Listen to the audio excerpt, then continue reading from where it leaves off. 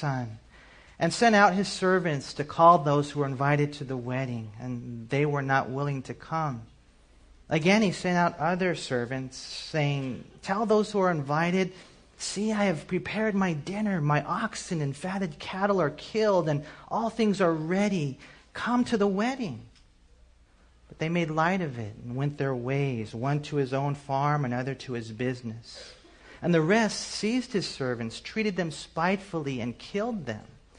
But when the king heard about it, he was furious. And he sent out his armies and destroyed those murderers and burned up their city.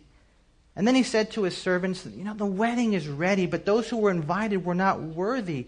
Therefore, go into the highways, and as many as you find, invite to the wedding. And so those servants went out into the highways and gathered together all whom they found, both bad and good. And the wedding hall was filled with guests.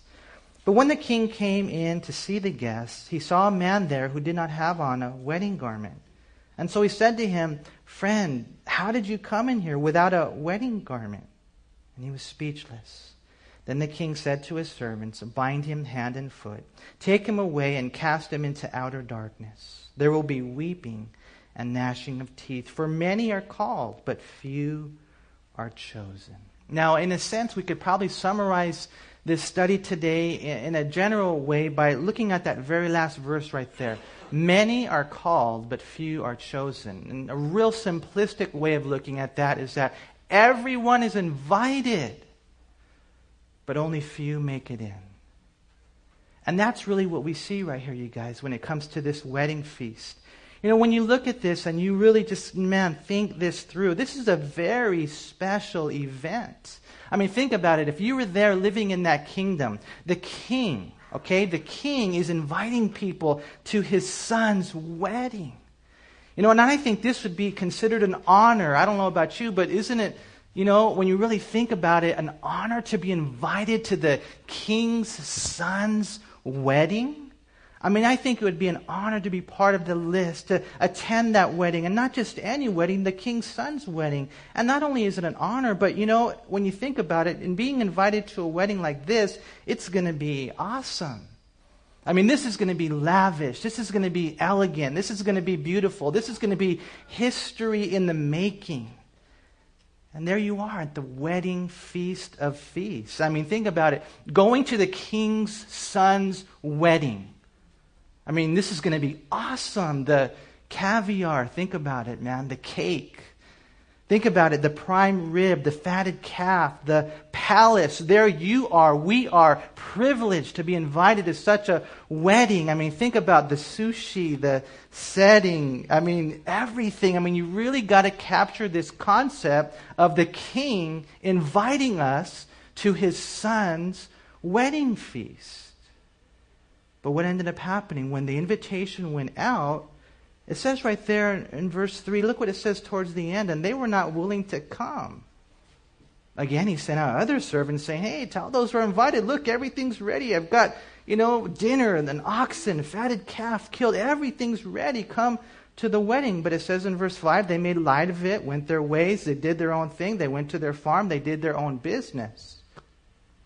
Unfortunately, man, it just doesn't make any sense. They were not willing to come. They made light of it. They went their own way, farming to do, work to take care of.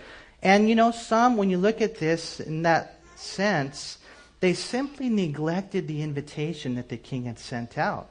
That's what we read there in verse 5. Others, in verse 6, rejected the invitation. And, as we begin our study this morning, we're going to look at this, and there's a lot packed into this study today, but really we're going to see those who said no to God and those who said yes, but it wasn't real. First of all, those who said no to God. We read that in verses 1 through 7. They neglected the invitation. Therefore, I think it kind of builds upon the other. They rejected the invitation. Now again, we need to make sure that we study this in its context. Primarily, it refers to the nation of Israel. This is now the third indictment against the Jews. The Lord has spoken 3 parables against them, one representing the Father, one the Son, this one the Holy Spirit. And here we see the nation of Israel, God had invited them to this wedding feast. But we see that they did not respond. They did not answer the call. Jesus had already spoken about the way the Jews of that day rejected him, especially the religious leaders. We see that in the parable of the two sons back in Matthew 21, verses 28 through 32. We see that Jesus had spoken of the wicked vine dressers who had rejected the Father in chapter 21, verses 33 through 45. And now he shares the way the Jews reject the Lord Jesus Christ in this parable of the wedding feast. Later in Matthew 23, verse 37, speaking of Jerusalem, he mentions them as the ones who killed the prophets, who stoned those who were sent her.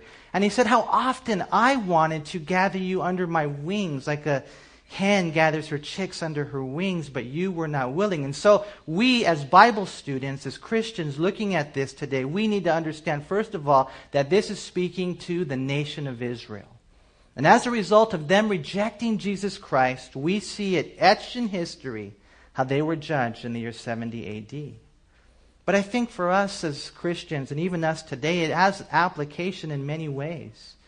You know, I don't know if you've ever been invited to a wedding. I hope you all have at least been invited to one wedding. And you know, I don't know if you've ever been invited to a wedding, but maybe you just couldn't make it due to responsibilities. A lot of times, as a matter of fact, on Friday, there was a lot of weddings because it was 888. You know, it's the lucky number or whatever, something special number. And so, you know, it was on a Friday. And so some people couldn't make that wedding because they had responsibilities at home, responsibilities at work. They had their life to live. They couldn't go to the wedding. And I don't know if you guys have ever been there. You know, bottom line is, I know that's life. We can't make it to everything, right? We can't. But this is one event you and I do not want to miss. We cannot miss this wedding here.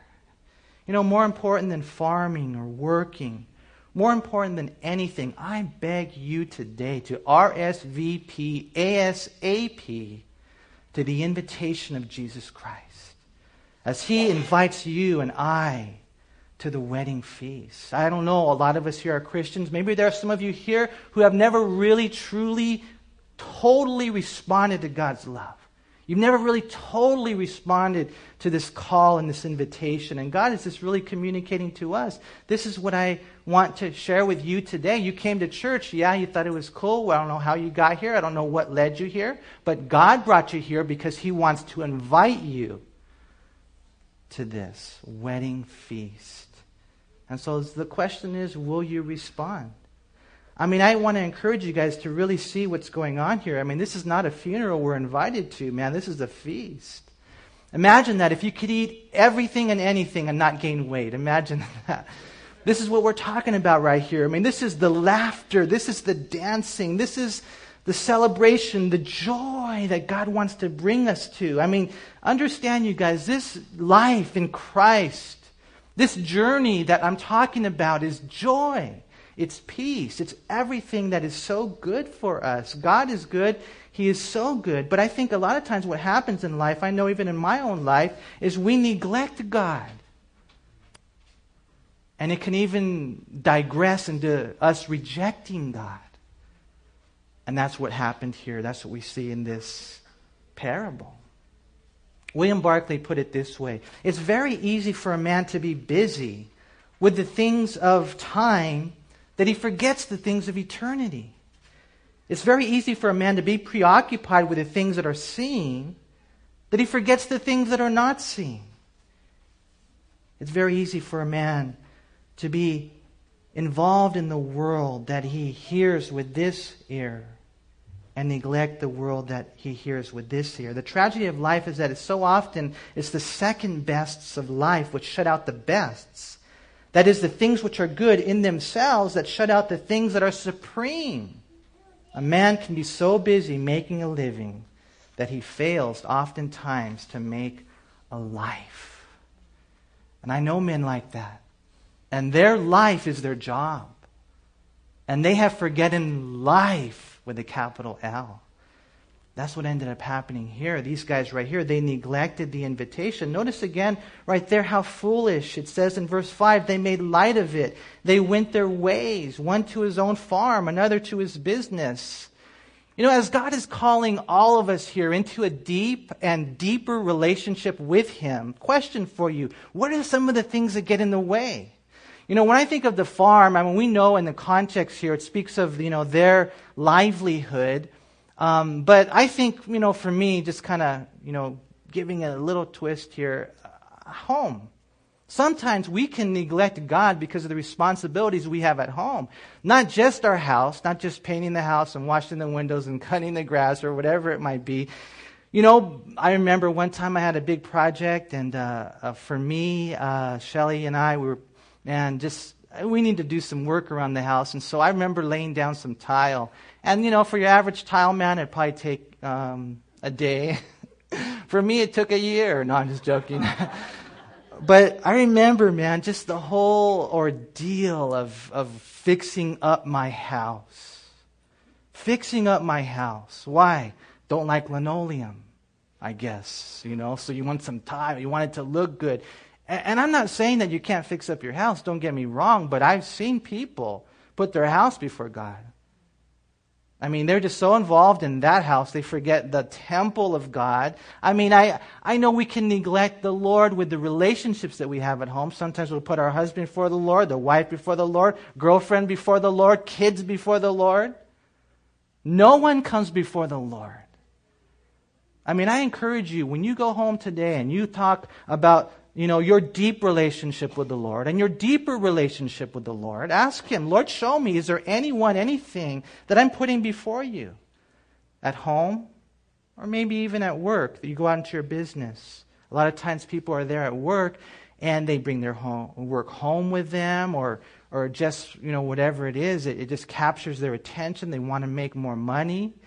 And, I'm not saying this in an honorable way. I'm saying this in a dishonorable way. And God is saying, listen, what about the true riches?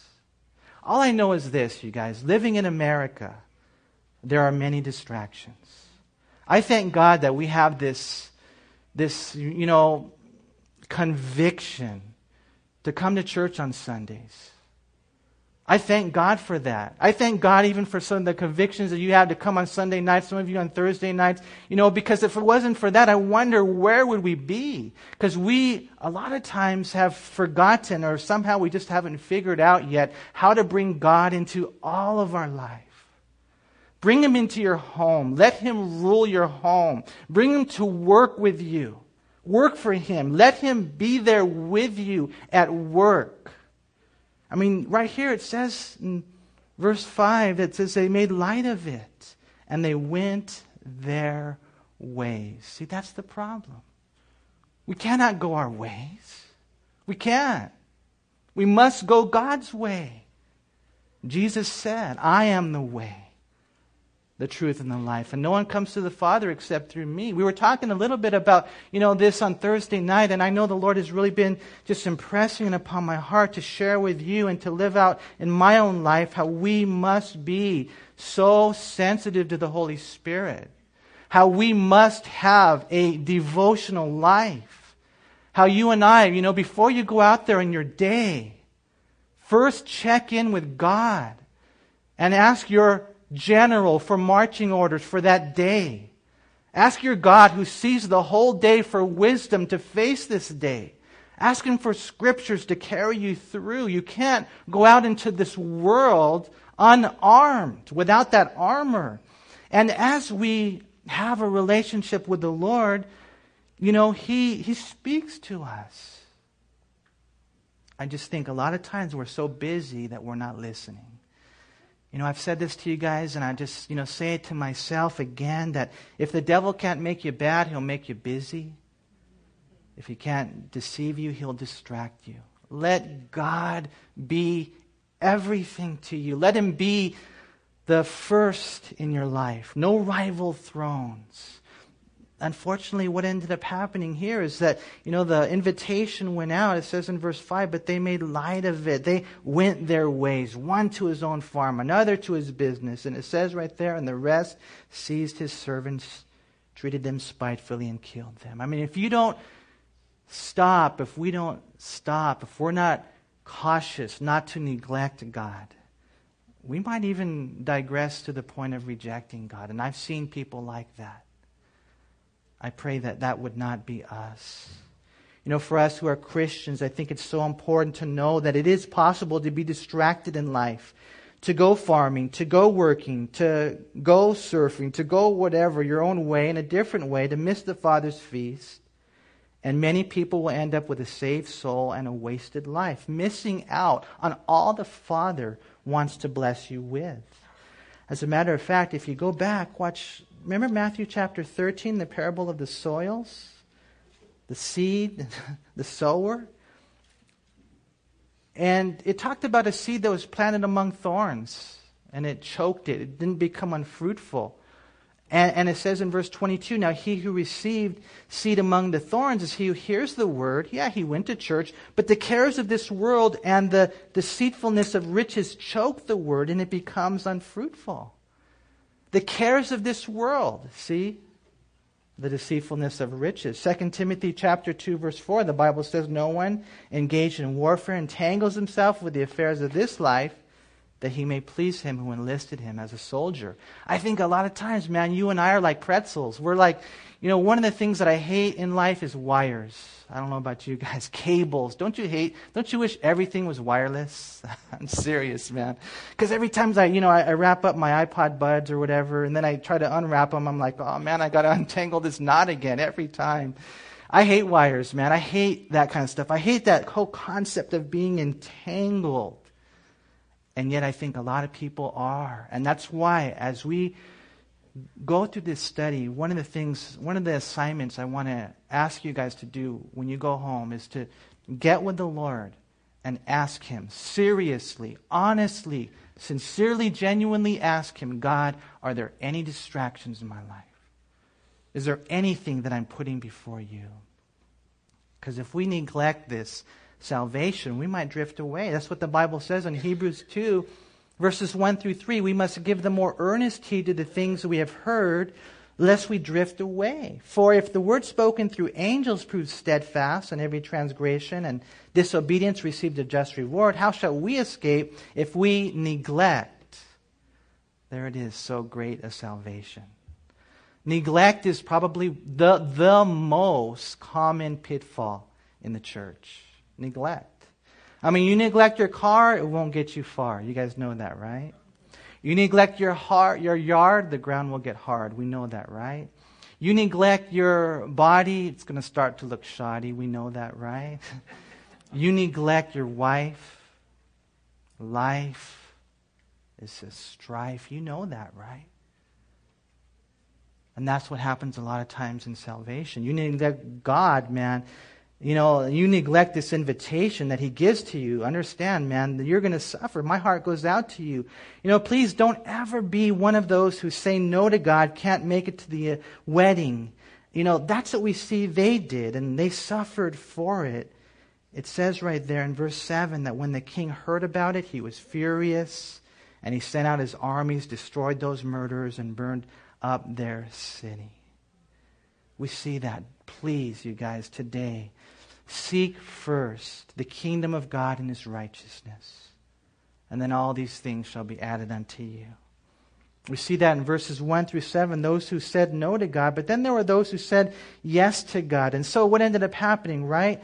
It says in verse 8, so the father, he said to his servants, hey, the wedding is ready, but those who were invited, they were not worthy. They didn't count themselves worthy to come. And therefore he says, hey, go into the highways. In other words, this is what he says, go into the streets, man. Go get, he says, the good and the bad later on, those who arrive. In other words, everybody, anybody. Doesn't matter if they're living on the streets. It doesn't matter if they're working on the streets. God says, go invite everybody. There were those who said no, then there were those who said yes. And believe me, you and I, we want to be one of those who say yes to God. God is drawing you deeper to Him. He says, come, daughter, come, son, to my love. And what do we say? Yes, absolutely. I mean, you get that invitation, you send it out right away. Yes, Lord, I will respond to you. I just think it's so awesome, you guys, for us just to stop and to contemplate how God has invited everyone. It even says again there in verse 10 that it's extended both to the good and the bad. Now, of course, this is speaking from a purely human perspective. But you look at all the masses of people that are there, and you think, some of us think from a human perspective, well, some are pretty good and some are pretty bad. But of course, in God's eyes, no one is good. There's none good, not one, according to Romans 3:10. But we look out and we see the murderer, the drug addict, those in sexual sin. We see the atheist, the alcoholic, and we think they're bad.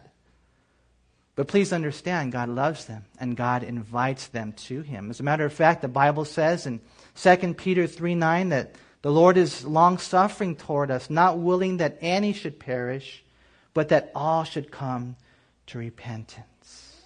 And so we read this and we think, wow, Lord, thank you for inviting us all.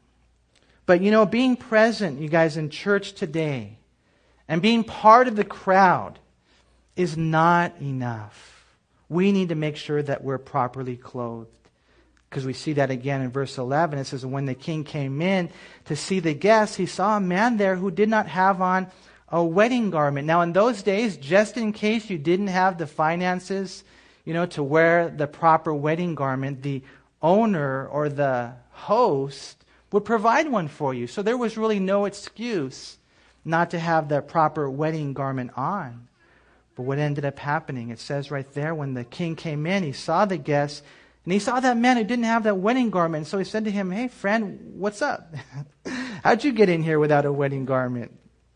And the guy didn't have anything to say. And so the king said to the servant, hey, bind him hand and foot, take him away, cast him into outer darkness. There will be weeping and gnashing of teeth. It's so cool when you look at this, man. This would be, amazing. Like showing up at a wedding in your bathing suit. Or showing up at a wedding in your gardening clothes and you've got dirt stains and holes everywhere. We know it's just not proper. It's just not honorable.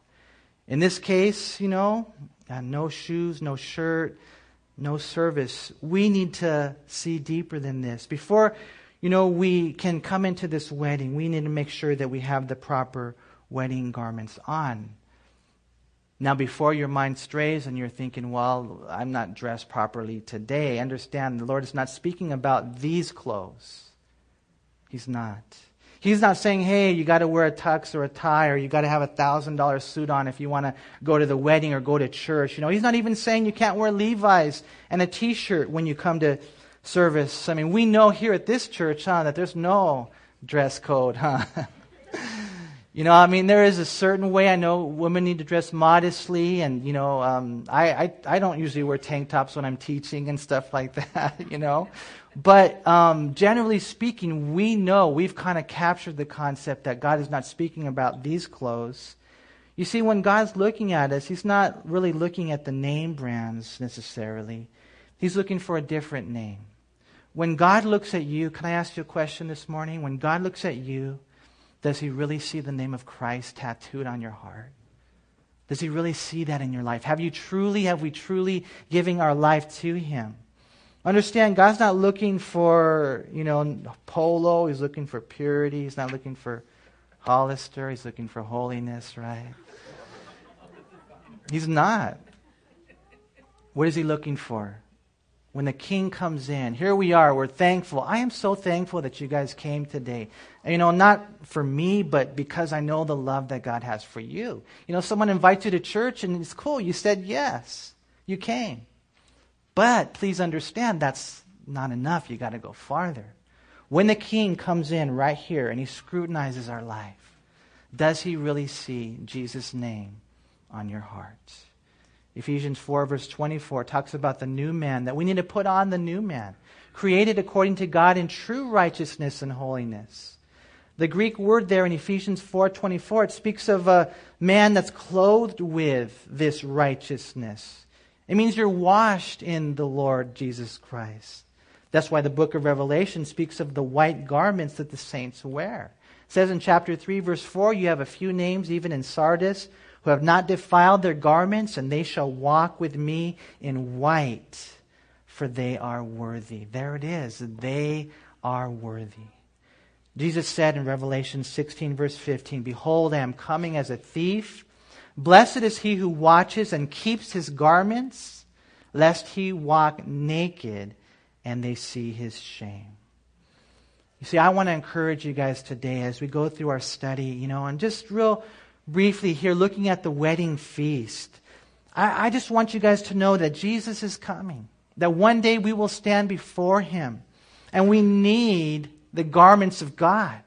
You're not good enough. I was talking with someone the other day, and they were, kind of telling me the way that they're going to get into heaven. They said, I'm a pretty good person. I'm going to make it in. And I said, no, you're not. I'm sorry to tell you the bad news, but you are not good enough. Heaven is a place of perfection. No sin allowed. And so I tried to share with her, and I shared with her right there and then. But the cool thing is, God wants to provide you with a wedding garment. God wants to give you this clothing of covering your sins, this righteousness that God provides. And if you would receive Christ truly into your heart, if you would accept him, turn from your sin and receive Jesus Christ, the one who died on that cross for you, it's a free gift. If you'll just receive this gift, then you can go to heaven. See, and that's really what the Bible teaches. It just talks about how the fact that we are not worthy. Our righteousness, the Bible says this in Isaiah 64, verse 6, the best that we can do is like a filthy menstrual garment. And that's just all of us. It's not just you, it's me too. But it's so cool because Jesus Christ loved us enough that he died on that cross to cover us with his own righteousness. We need the garments of God. And, just reading this right here, it kind of reminded me of the beginning of the Bible. And, when most of you probably know the story, when Adam and Eve fell into sin. You guys remember that? Adam and Eve, they fell into sin. There in Genesis chapter 3, verse 7. They chose to do their own thing. They rebelled against God, just like all of us have. And the Bible says in Genesis 3, verse 7, that the eyes of both of them were opened. And so they knew they were naked. And the Bible says they sewed fig leaves together to cover themselves.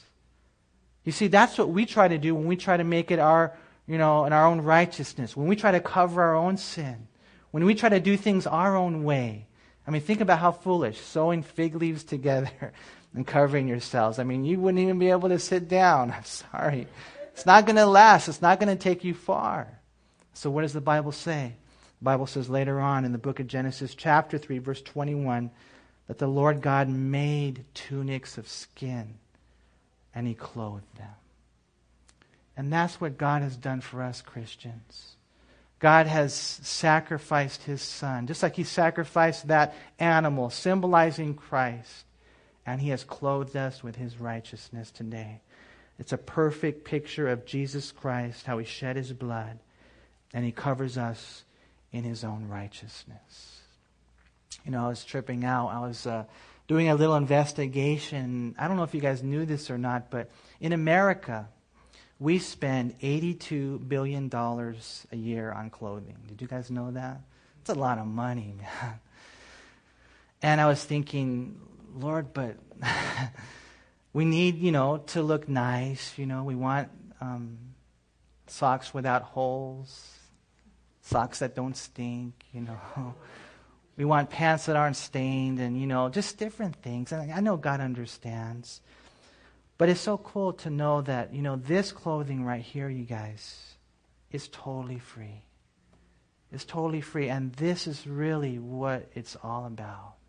I think the Lord teaches us today a couple of things, One, for you guys, for us as Christians, for everybody here, please, I beg of you, don't be distracted from your priority in life. To have that personal relationship with God. I really challenge you to pray. To have a deep prayer life. That's really where it begins. Please don't be distracted in life. But the second thing as we go through this right here, if you're not a Christian, or maybe you're a prodigal, you've kind of drifted away from the Lord. I just want to encourage you today. God is inviting you to come back. God is inviting us to come to him. And that's what we need to do today. I encourage you, RSVP, ASAP. P. Even today, even now, we're going to give you an opportunity to say yes to this invitation. Let's pray. Father, thank you for your word. Thank you for your love, Lord, for us. Father, as we read this wedding feast, we're honored, Lord. We're so wow, blown away that you invite us to this wedding feast. And we know there's so much in that, Lord. I pray, Lord, that every person here would know the joy of this feast, the love of this feast, the celebration of this feast of our great King, and that we would just rejoice in that, Lord. But Father, I pray, Lord, just in case there are some here today who don't know you, who really have never made that response, Lord, or maybe they've drifted away a long time ago, and then, Lord, you brought them here today just to extend the invitation. I pray, Lord, today you would just touch hearts, and Lord, if there are any, this is their day, Lord, I pray you give them the grace to respond and to say yes to you, Father. And just as every eye is closed and you guys are here, every head is bowed, I just want to extend that invitation again, man. If you're here today and you're not a Christian, or maybe you've backslidden from the Lord, you've drifted away, you're prodigal, you want to say yes to this invitation, you want to come to the wedding feast. It's not my invitation. It's God's invitation. And right where you're at, I just want you to raise your hand, and we're going to pray for you. Praise God. Thank you, Lord, for the hands that have gone up, man. Thank you, Lord, for those hands. Anyone else, man? It's the most important part of the service. It's the most important decision in all of life. Anyone else? You just raise your hand. Father, I thank you for those that have raised their hands, Lord, and I thank you so much for the humility, the honesty, Lord God. And I pray, Lord, that you would see that hand, Lord, and that it would be truly an expression of faith in you, Jesus, and that you bless them. You touch their lives. If you raise your hand, just right where you're at, you just pray with me this prayer from your heart. Pray it to God. Pray it to Him because of His love for you. Just pray this prayer. Dear Lord, I come to you today and I admit I have sinned. I turn from my sins and I receive Christ as my Lord and my Savior. Fill me with your Holy Spirit. In Jesus' name, amen. Amen. Praise